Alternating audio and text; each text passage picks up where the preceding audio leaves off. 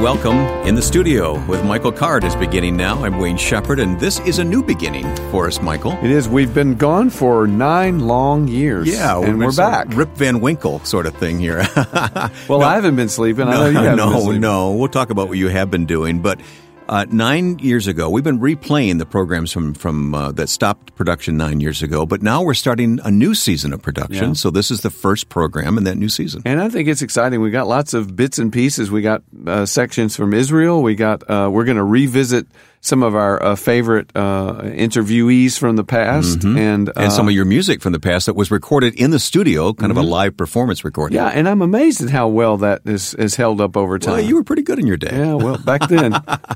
No, seriously, you have been busy during these 9 years. You've been writing books, for one thing, and traveling a lot and teaching a lot. Finished overviewing all 4 Gospels and started. I so enjoyed that series. I really did. Yeah. Well, it was a great feeling to get it finished. It was a great feeling of accomplishment. Yeah. And then in this time we've started taking groups to Israel in the winter, and that's been wonderful. I'm learning so much. And basically in my life, I'm putting the pieces together of so many years of thinking about different themes, and it really for me all has to do with the life of Jesus. So it's just intensely focusing on every little detail. Coming up, we're going to hear some teaching that has not been heard on the program before because it comes from the Biblical Imagination Conference. Mm-hmm. Were you doing the BI conferences when we stopped production 9 years ago? No, that's a relatively new thing too, and it's all basically from the Gospels. I think we're going to look at some introduction to the synoptic voices, how each Matthew, Mark, and Luke, each voice is different. All right, that's coming up. Yeah. And something else that didn't exist when we stopped production was Facebook. And yes. Now we have Facebook, which really makes this even more of a two-way thing here as we have this podcast and program. Yeah, we were talking about someone trying to explain some of those apps to us, and we thought, why in the world would I want to do that? I remember Lance Mansfield coming to the studio at Mole Inn and telling us about this new thing called Twitter. Yeah. And we thought, why in the world we want to tell people where we are? Right. You know? And of course, back then we had life. Now we just sit and look at Twitter all day. So. Well, we have a Facebook page, and it is facebook.com/MichaelCardMusic. And I really do encourage our listeners to go there and to interact with other listeners. Yes. Who knows, Michael and I may show up sometimes on the Facebook page, Oh, absolutely. too. I go there all the time and see the comments. All right. So facebook.com/MichaelCardMusic, or the website, as always, has been michaelcard.com. Or you can email us if you want. Old-fashioned email. Think of that. In the studio at michaelcard.com. That's a great way to get in touch with us as well. Well, coming up on the program today, as I mentioned, we're going to hear your teaching from the Biblical Imagination Conference. And then the second half of the program, kind of a rededication of what we're doing. Yeah, I'm so glad we're doing this. If we're going to relaunch, I think at the same time we need to rededicate ourselves and, the content and everything that has to do with this program, because we want it under the lordship of Jesus. We want this program to wash feet and to feed and to encourage the brothers and the sisters. And I can think of no one better to help us sort of ground this in prayer than Bob Bakke. Right. So Bob will join us later on to pray with us here. To pray with us in the studio. Well, remember, we always recorded the music in the studio, live performance. We wouldn't allow you to bring a CD to the studio. And we're going to rely on some of those earlier musical studio performances, including, as we begin now, with Things We Leave Behind. Remember that day Scott Brazier was at the piano with you. And Scott, unbelievably gifted musician, pianist, but also wonderful songwriter, wonderful composer, wonderful arranger. And I had forgotten until we just reviewed these recordings a few minutes ago. I'd forgotten how much fun it was to just the two of us to play together like this. Let's listen. Hadn't done it in years. Let's listen now. Things We Leave Behind. Everybody who comes to Jesus leaves something behind.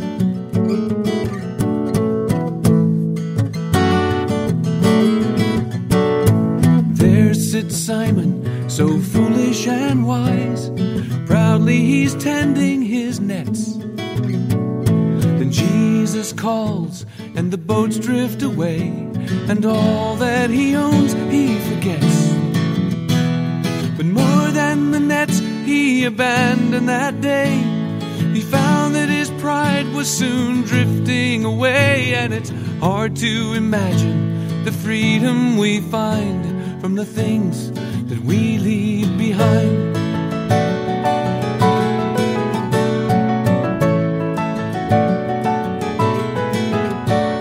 And Matthew was mindful of taking the tax and pressing the people to pay.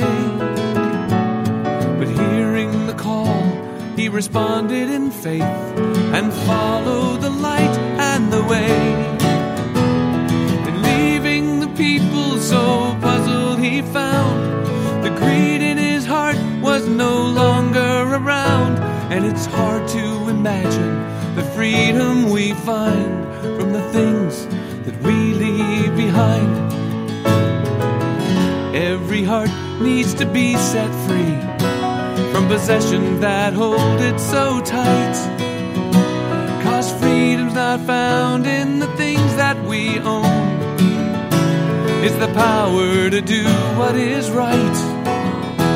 With Jesus our only possession, then giving becomes our delight.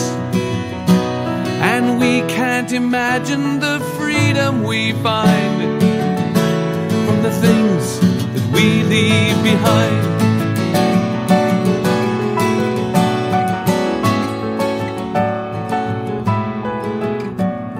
And we show a love for the world in our lives by worshiping goods we possess.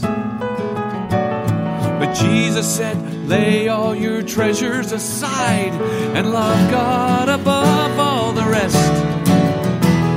'Cause when we say no to the things of the world, we open our hearts to the love of the Lord. And it's hard to imagine the freedom we find from the things that we leave behind.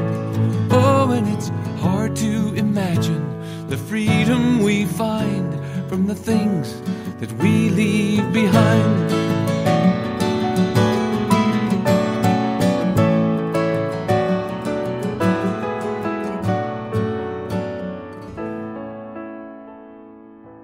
Gospel of Mark. We believe, most people believe the Gospel of Mark is really the Gospel of Peter. Eusebius tells us that, early church historian tells us that the church, they come to Mark, who is a disciple of Peter. Peter refers to Mark as my son in 1 Peter, so they're close, right? So the early people in the early church, they come to Mark and they say, please write down Peter's account of the gospel. And so if you read the Gospel of Mark from that perspective, looking for Peter, that's one of the uniquenesses of Mark. The disciples are referred to as Peter and those with him. Peter leaves, every positive thing about his life and ministry with Jesus is left out. We read in Matthew that Jesus walks on the water and he and Peter have this sort of odd exchange. You ask me to come to you on the water. It's this odd request that Peter makes, and Peter walks on the water. Look for that story in Mark. Jesus walks on the water, but Peter doesn't. That gets left out in Mark.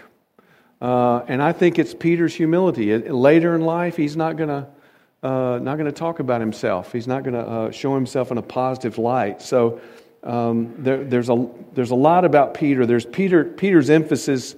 And when you read this in his first letter, he's very interested in the fact that you need to believe before you see. See, in 1 Peter he says, though you have not seen him, you believe him and are filled with this inexpressible joy, right?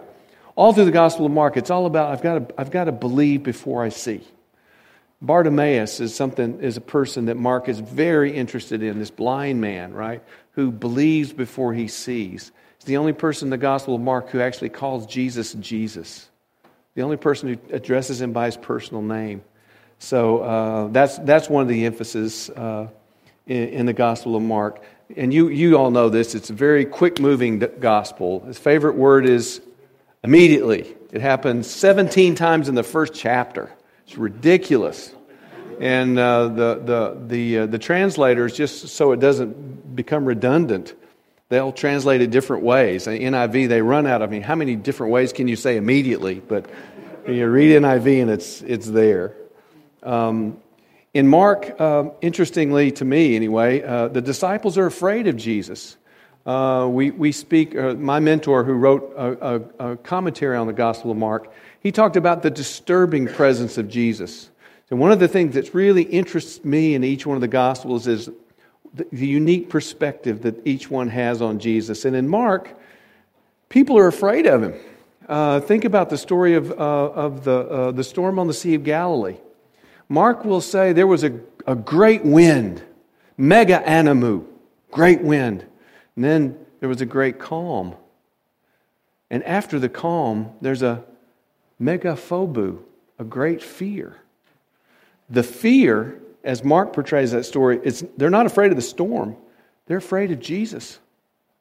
You're in a boat with a guy that talks to the weather. And it obeys. And so when Mark portrays that story, the disciples are afraid. See, who is this man? They're afraid of Jesus. And that storm, remember, blows the boat over to where the Gadarenes are. Remember what when they see Jesus cast the demons out of the Gadarene demoniac, what do those people say? Leave. Yeah, they're afraid. See, Jesus has this disturbing presence in Mark, which I think is interesting. I don't know if that's not a natural part of the way I think about him. I don't think of people being afraid of him. But there were some people that were clearly disturbed. He was a disturbing presence. So, and one more thing about Mark, I refer to as the emotional life of Jesus. And what I did, I just counted adjectives that described Jesus' emotions. They're like 4 in John, 4 or 5 in Luke and Matthew. Not many at all. Matthew has, I think, 17. And sometimes, often, Mark will use 2 adjectives. He was angry and upset. He piles up the adjectives. So Jesus is very much more emotional. You read him in John, he's fairly unemotional. I mean, he gets mad when he tears the temple up, obviously. But otherwise, Mark's not interested in that. That's the way I say it. Matthew's very interested in the emotionality of Jesus. And he could get angry, and he could become sad, and having fully experienced the incarnation, right? He experienced everything that we experienced. So that's just a brief sort of introduction. There's Mark. Mark, the life situation of Mark, we believe, and a lot of times we're putting pieces of a puzzle together. We don't really even know that Mark wrote Mark. It's not signed, right? We have very good, very reliable tradition that Mark comes from. Now, Paul's letters, they're signed. I, Paul, a slave of Christ. Good, I'll take a bullet for that, right? But the Gospels aren't signed. But we have very good tradition that tells us Gospel of Mark, okay, written for the church in Rome in response to the fire that happened in 63. The Christian persecution breaks out for the first time, and Mark writes that gospel. And if you have that in mind when you read the Gospel of Mark, it sort of comes alive too. He wants his readers to know they can't experience any kind of suffering that Jesus hasn't experienced. And one of the things we'll do, this idea of engaging with our imagination, I'll talk about that next. One of the things we do is we look for what's unique. So you find a story in Mark that's unique, and you say, well, why does Mark, for example, in the story of Jesus' temptation in the wilderness, Mark, you read that story in Mark, it's like 3 verses long. Mark is not interested in that story. You read in Matthew, and there's a 3-fold temptation, and Satan's doing his thing, and he takes up to the high part of the temple and all that. None of that's in Mark. None of it. Mark's not interested in that story. But Mark says one thing about Jesus in the wilderness that no one else says. He says when Jesus was in the wilderness, he was with the wild beasts. Now, and we stop and we go, okay, why would he say that? Again, he's writing to Christians who are suffering persecution and who are often being thrown to the wild beasts. He wants you to know you're not going to experience anything that Jesus hasn't experienced. Only Mark tells us that at one point, Mary and the brothers decided that Jesus was out of his mind. It's one of my favorite passages in Mark. Do you know? I think it's chapter 3. Do you know this passage? Jesus isn't eating. That's another thing Mark is interested in. From chapter 1, Jesus is covered up with people. And I don't like this image of Jesus. But Peter, through Mark, tells this story that everywhere they went, they were just covered up with people. And twice, in chapter 3 and chapter 6, twice he says, so many people were coming and going that didn't even have a chance to eat. They're not eating anymore. Mary finds out about that, and what does she say? She says, he's out of his mind. He's out of his mind. Now, why would Mark be interested in that story? What are Mark's readers hearing? You must be out of your mind. A carpenter from Nazareth is God? You are out of your mind. And they read Mark and they go, well, Jesus experienced that too. His parents thought he was out of his mind. So there's this idea of persecution. There's always the persecution is always there. You see this in 1 Peter. 1 Peter is really two letters. It's a letter that stops and then starts again. The first section of 1 Peter, suffering is always a distant prospect. You may have to suffer at various times, but then there's a nice little benediction, and the letter comes to an end. At 4:12, he starts up again. Don't be surprised at the fiery trial you're experiencing. Peter has heard about the fire in Rome. So that's how we put First Peter together with the Gospel of Mark, and we see this is a letter to a persecuted community. It's a hastily written postscript. Yeah, that's what we think. And a very clear break in there. We'll see John does the same thing. John ends and then it starts up again. Very interesting. Okay, so that in a nutshell, that's the voice of Mark. Very rushed. Very. Not interested in the nativity, right? No angels, no shepherds. Not interested in that. Doesn't have time to tell you that, right? Not interested in that. So what about Matthew? A lot of us, we did Matthew together. Matthew is the gospel that I have the most difficulty hearing a predictable voice, because I frankly don't think Matthew wrote Matthew. But we won't get into that. I think a scribe, I think most of the content of Matthew is from Matthew, don't get me wrong. Because we have in Eusebius that Matthew collected the sayings of Jesus. That a tax collector collecting the sayings of Jesus. That makes perfect sense to me, right? And when I look in Matthew, what do I have? I have 3 blocks of the sayings of Jesus. I mean, just look at your red letter Bible and you'll see it, right? I think that's the body of Matthew. But I think Matthew was put together by a person who's a scribe, a Christian scribe, because the scribes in Matthew are good guys. Matthew will say, the scribe who brings good things out of the good things stored up in his heart. And a lot of translators, they won't translate that word scribe, grammametus. They translate it teacher or something like that because they think it can't be a scribe because scribes are bad guys. Well, I think scribes in Matthew are good guys. Just like we'll see in a minute that Pharisees in Luke are good guys. We'll talk about that in a minute. Matthew is written to a community of Jewish believers in a time when the Jewish Christians are being kicked out of the synagogue. And that's why I say the Gospel of Matthew is a gospel about identity. Matthew is telling his readers who they are. Because think of this, you're a Jewish Christian in the synagogue community right around 70, but just before or after 70 AD, and we'll talk about it in a minute. All of a sudden, you're being excluded from the synagogue. If you're a Jewish person, I mean, today the son of the Orthodox rabbi in Nashville, Mendel Posner, became a Christian years ago. And you know that phrase, you're dead to me? That's from Judaism. That's what happens when your son or daughter converts to Christianity. You're dead to me, okay? Well, think of that as the readers of the Gospel of Matthew. They're Christians who are being excluded from the synagogue. And so you read Matthew, and he's constantly telling these people who they are. So why do you think the kingdom is the major theme in Matthew? Do you think it's just because he likes the kingdom or something?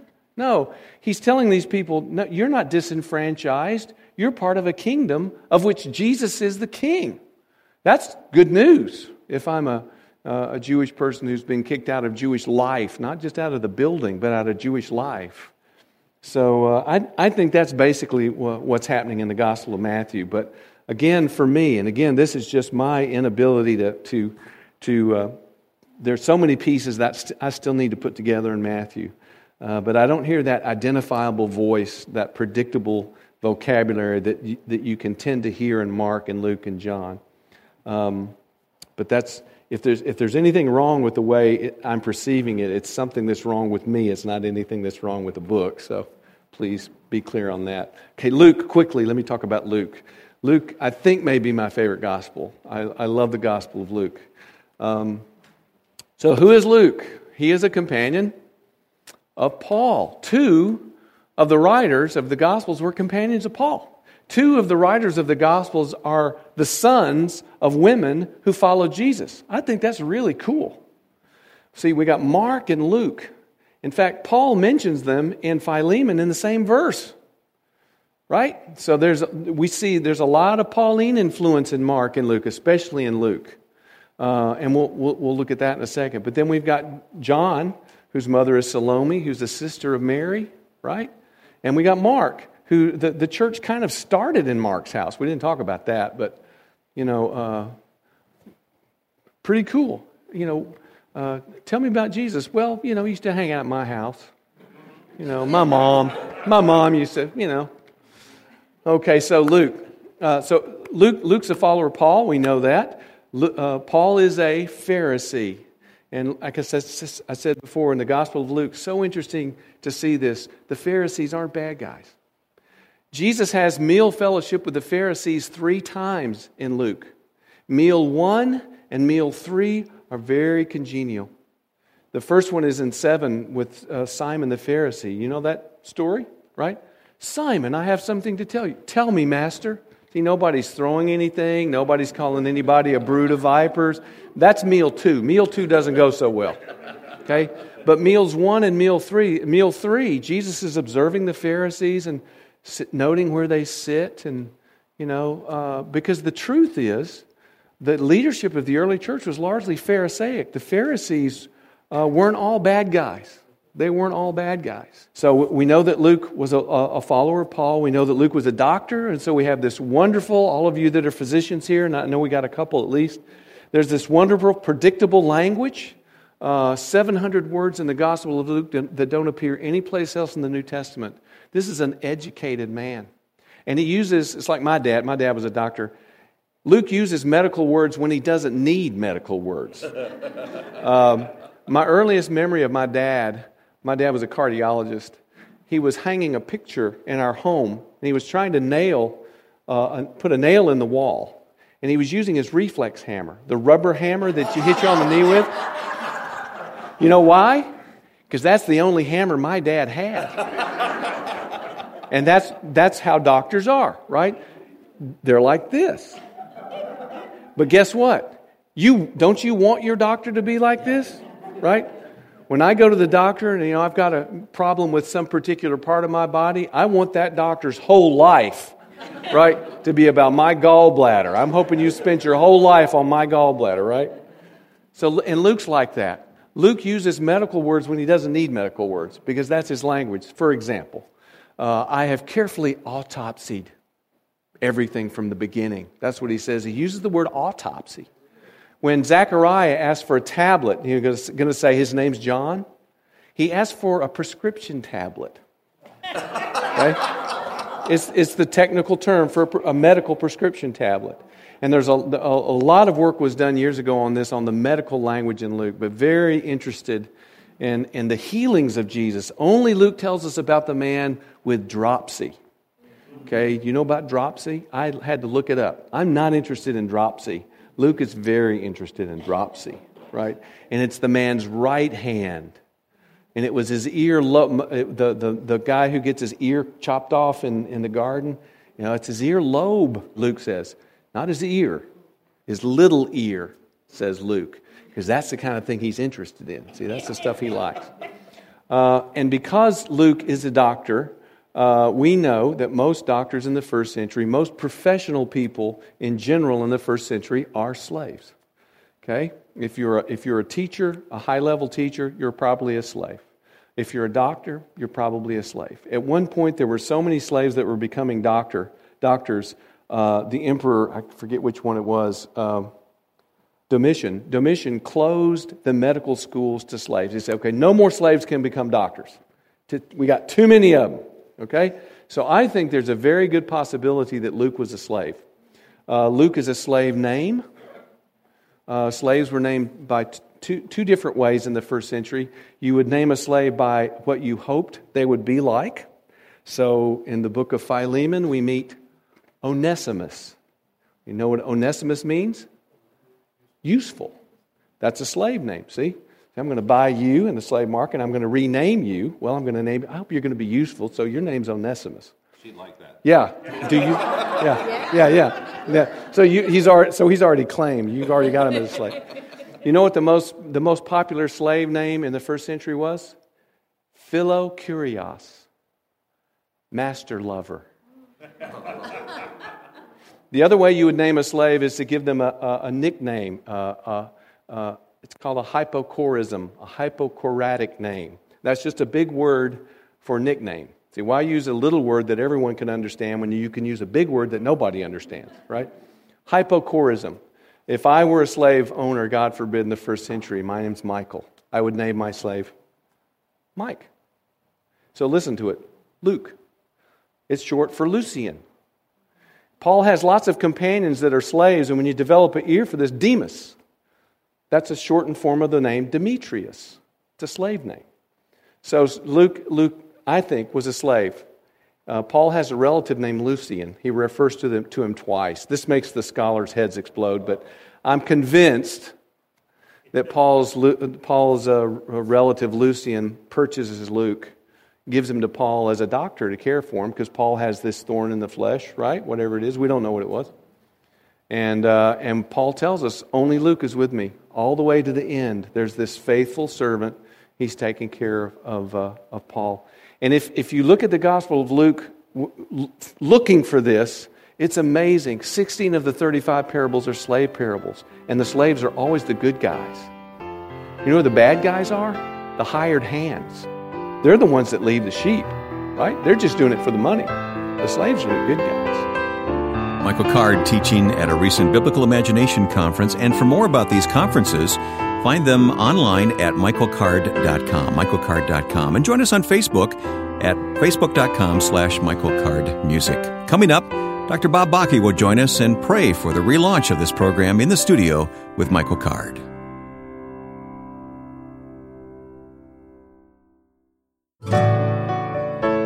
Welcome back in the studio. Coming up, Michael's going to sing That's What Faith Must Be. In a moment, we'll talk with Dr. Bob Bakke, who will lead us in prayer on the dedication restart of this program. Here's Michael, That's What Faith Must Be. To hear with my heart, to see with my soul, to be guided by a hand I cannot hold, to trust in a way that I cannot see. That's what faith must be. When the universe fell from his fingertips, he decided he wanted some fellowship. But the man and the woman would not submit, so he made a better way. When the moment was right, he sent his own son, and he opened the way so that everyone could have hope and believe that when time was done, he'd be able to make us one. To hear with my heart, to see with my soul, to be guided by a hand I cannot hold, to trust in a way that I cannot see. That's what faith must be. Now I understand that there is a key. It's Jesus in me, a reality. That God is in Christ and that Christ's in me. That with faith I see what is unseen. To hear with my heart, to see with my soul, to be guided by a hand I cannot hold, to trust in a way that I cannot see. That's what faith must be. That's what faith must be.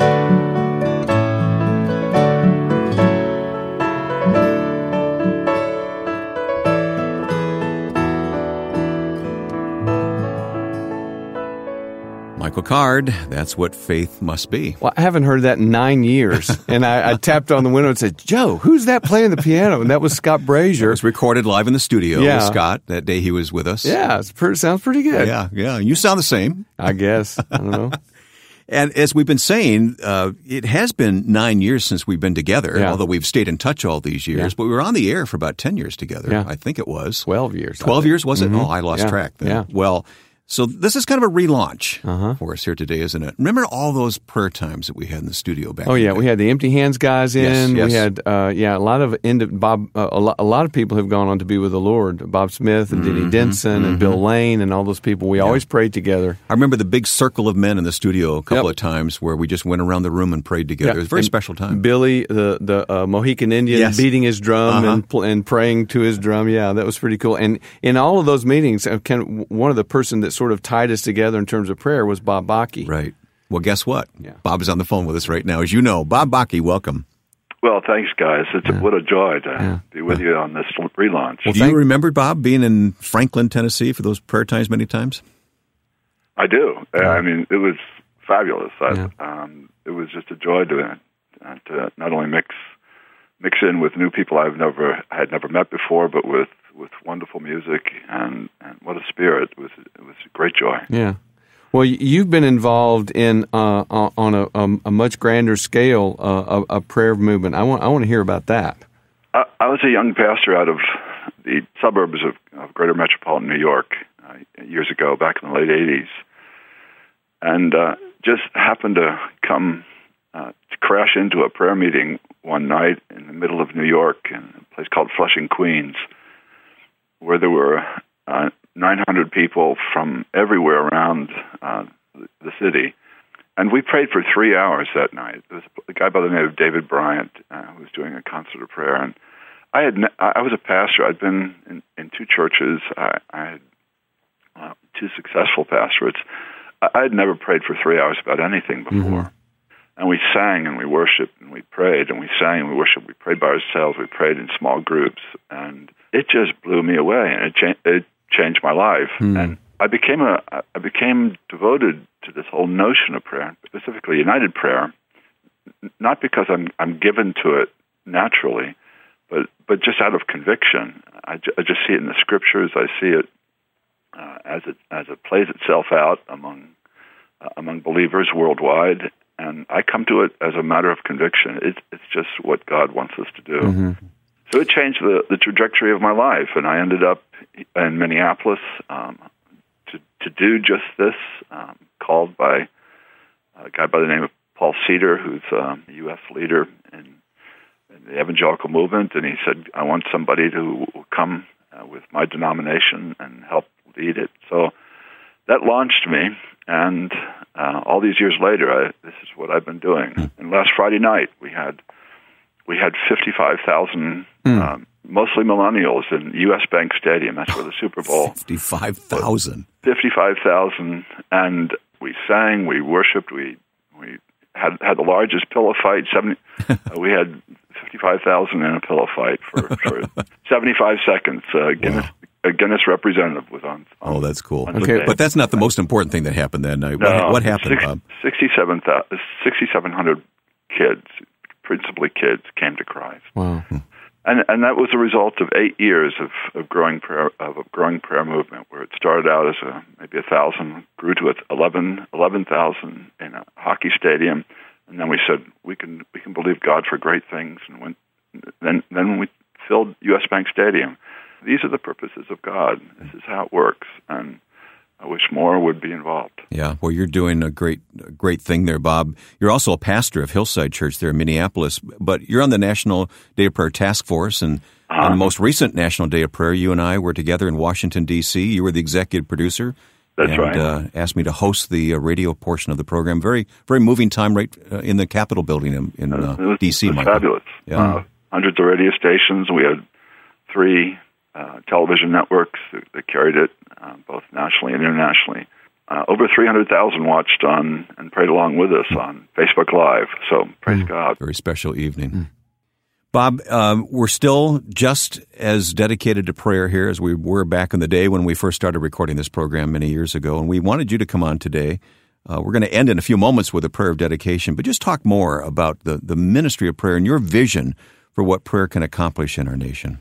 When you're talking about the subject of prayer, you're talking about really three different elements. You're talking about prayer itself, where it's really our place of the principal means by which we remain in Christ, as Jesus talked to his disciples at the end of his life, just prior to the crucifixion. He commanded them to remain in him, and that he would remain in them. And if that were to happen, they would bear much fruit, showing themselves to be his disciples. And the principal means by which we do that is prayer. And there is a remarkable thing that happens when we close our eyes and beseech Christ.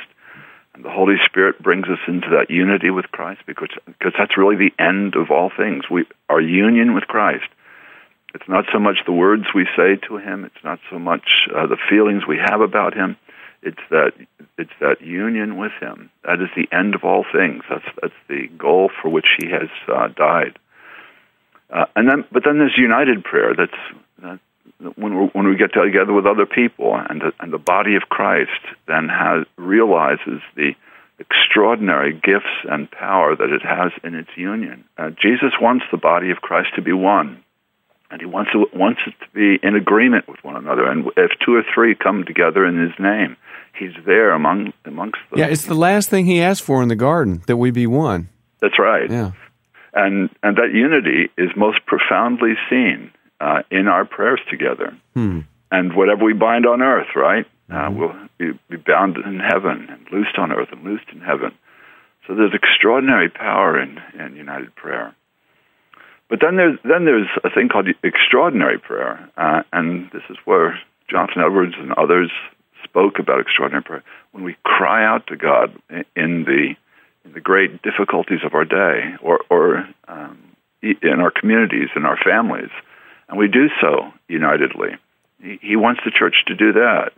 And that's that prayer that preceded Pentecost, for example, the 10 days of 24/7 prayer that went on and on and on until God poured out his Spirit. So there's a lot here, and we only sip from this cup when we should be drinking deeply from it. Okay, well, those are up on the top shelf, those ideas. And I confess that, I'm a Bible study freak. I resonate with Bible study. Prayer has always been the hardest part of my spiritual walk. What do you say to fundamentally to people like me? Where do I start? Yeah, where do you start? Well, it's sort of the Nike thing. You just do it. Just do it. Right. There's the only way to learn prayer is by doing prayer. However, in my case, and I'm still learning, I'm still growing. It's not my green thumb. Yeah. But I've made it. I've become a disciplined person at it. And one of the ways to do it is just to get alongside of people who really do know how to pray, and model that. Say, okay, that's how I'm supposed to say it.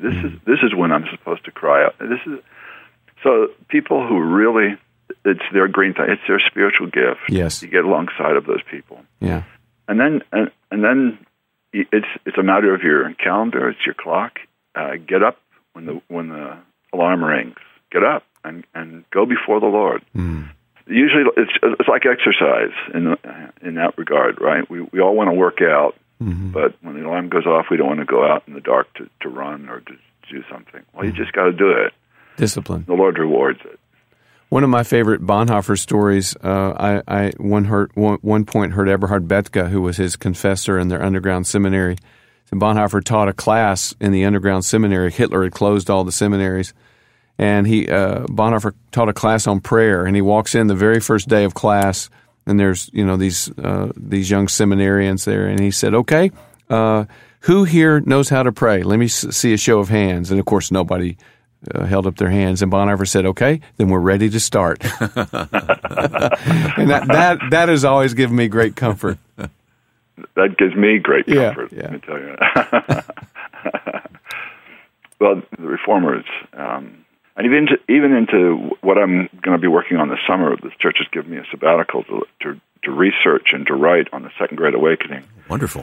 Which changed the course of world history. And of course, it was focused up in just north of you, Michael, up in Kentucky. Yes. Cane Ridge revivals, etc. Well, that was the result of 3 years and 3 and 4 and 5 years of covenanted prayer, where churches were meeting together and they were covenanting together between these small little churches. They would come together on once a year at what was called the sacraments and have communion together, and they would pray together. And this grew and grew and grew. So when the revival hit in Kentucky in 1801, just so powerfully, like an atomic explosion, and eventually changed the course of world history. Wow. Yeah, I know there are people that believe that the Civil War was really a result of that because people's consciences were, made sensitive about slavery. And whenever you hear letters from those periods of times, they're always quoting Scripture and praying for each other. And is that all a result of that Second Great Awakening? It is. Yeah. At Cane Ridge, when the Holy Spirit fell, did so, tell the stories would make the hair on the back of your neck stand on end. And you're going to be telling that in the book? Either a book or a film. Wow. My goal is a film. Wow. Well, then you will be back with us to talk about it. Promise? Yeah. Okay. But I think one of the most important deals that came out of that was the music. So, Michael, I think the music is a vitally important deal within our prayers, because I think when we pray together on Sunday mornings as a church, we do so in united prayer, put to music. These are our prayers. And it's one of the most powerful ways that we pray together in union. There's the connection. Bob, thank you for rejoining us here as we restart this program with Michael. And we would be honored if you would lead us in prayer. Let's make this a prayer of dedication for this ministry and Michael's ministry, if you don't mind. All right. Father in heaven, we come before you, and with the remarkable technologies and resources that we have at our disposal today, not only FM radio, but HD radio and podcasts, and so many things. We have the extraordinary ability to touch so many lives. And I thank you for Michael Card, and I thank you for this program being relaunched. And I pray your blessing upon it, O Lord, that your face might shine upon it and be gracious to it, and grant to it shalom, grant to it well-being, grant to it an extraordinary reach, both domestically and internationally. So, Father, we dedicate this time to you. We dedicate this program to you. We dedicate all the resources that are brought to bear with regard to it. And we ask you, O God, to plant seeds of hope and open the eyes of the blind, the spiritually blind, and open the ears of the spiritually deaf, that their hearts of stone might become hearts of flesh, and they might seek you and see you and behold you for the first time in ways that they had never known before. So, Lord, that on this day of rededication, we offer ourselves to you, and Michael offers himself to you, and Wayne and Joe in the production, and we pray, Father, that your glory will be known, that the earth might be filled with the knowledge of the glory of the Lord as the waters cover the sea. And I pray it in Jesus' name. Amen. Amen. Amen. Amen. Dr. Bob Bakke, you have to promise to come back and tell us more of that research you're doing, Bob. I promise I will. All right. We will look forward to that. Michael, as we end here, this segment, you've written a number of very tender songs, none more tender than this one, though, Tears of the World. And this was recorded in the studio when Scott Brazier was with us at the keyboard that day. So can we listen to that now? Sure. And this song really is a prayer. It's asking God to tender my heart so I'll weep the tears of the world, because so often we're insensitive to other people's suffering. So I want to thank you, too, Bob, for coming along and helping us out with rededicating the program. Well, this is a real joy. Thanks. Thanks, good brother. In any split second of a moment of time, in the blink that is one single day, the sum of the sorrow that wrapped round the world could catch every soul up and sweep them away. As vast as the ocean, as deep as the sea, swept up in one toxic tide. By warm, salty waves, the world weeps its woe. So how could it be that my own eyes are dry? So open my eyes and open my heart, and grant me the gift of your grieving, and awaken in me the compassion to weep just one of the tears of the world.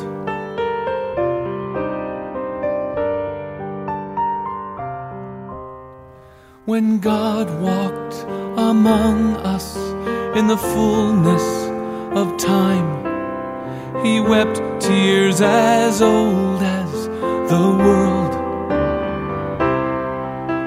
Acquainted with sorrow, He took up the cup and drank every drop of the poison that heals. So open my eyes and open my heart, and grant me the gift of your grieving, and awaken in me the compassion to weep just one of the tears of the world. And so comes the call of this sorrowful man to set our small sadness aside, to come now and follow no matter the cost, to follow Him boldly and wait in the tide.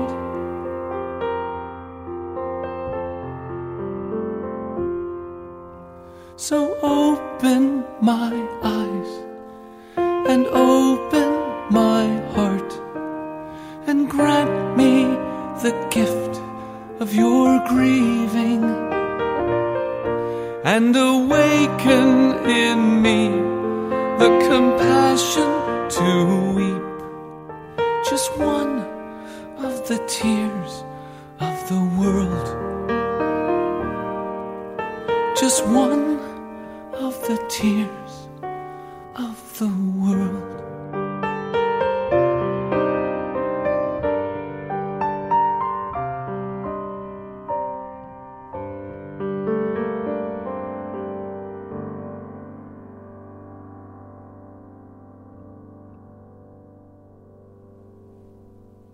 Is just beautiful. Tears of the World, Michael Card, and I think we have time for one more song. Okay, let me grab another guitar here. Make sure we're in tune. Well, thanks, Wayne, for sitting through all this. Are you kidding? This is wonderful. We'll have to do this more often on the program. Yeah, it's easy when it's songs we know, isn't it, Scott? Yeah. Well, this is one that comes from the book of Leviticus. A lot of people don't know there's stuff like this in Leviticus, so let's try. Ready? The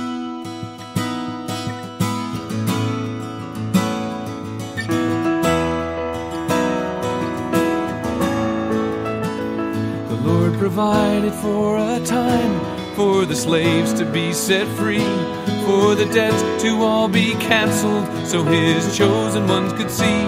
His deep desire was for forgiveness. He longed to see their liberty, and His yearning was embodied in the year of Jubilee. Jubilee, Jubilee. Jesus is the Jubilee. Debts forgiven, slaves set free. Jesus is our Jubilee.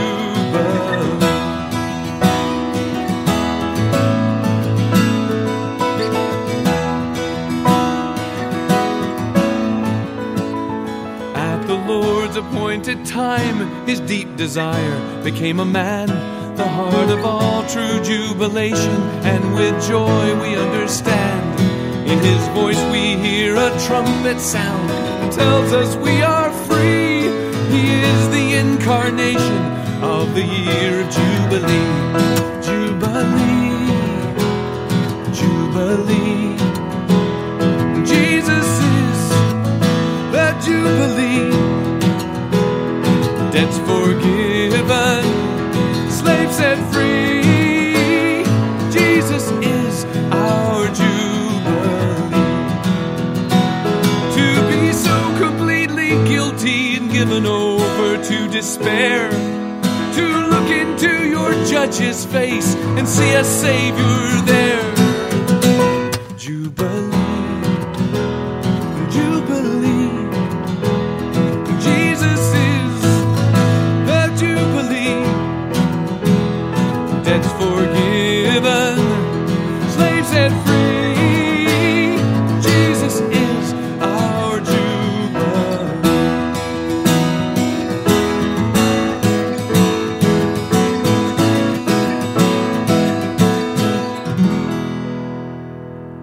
What a fun and joyful song. Michael Card in the studio with Jubilee. We heard quite a bit of Michael's music today. Tears of the World, That's What Faith Must Be, Things We Leave Behind.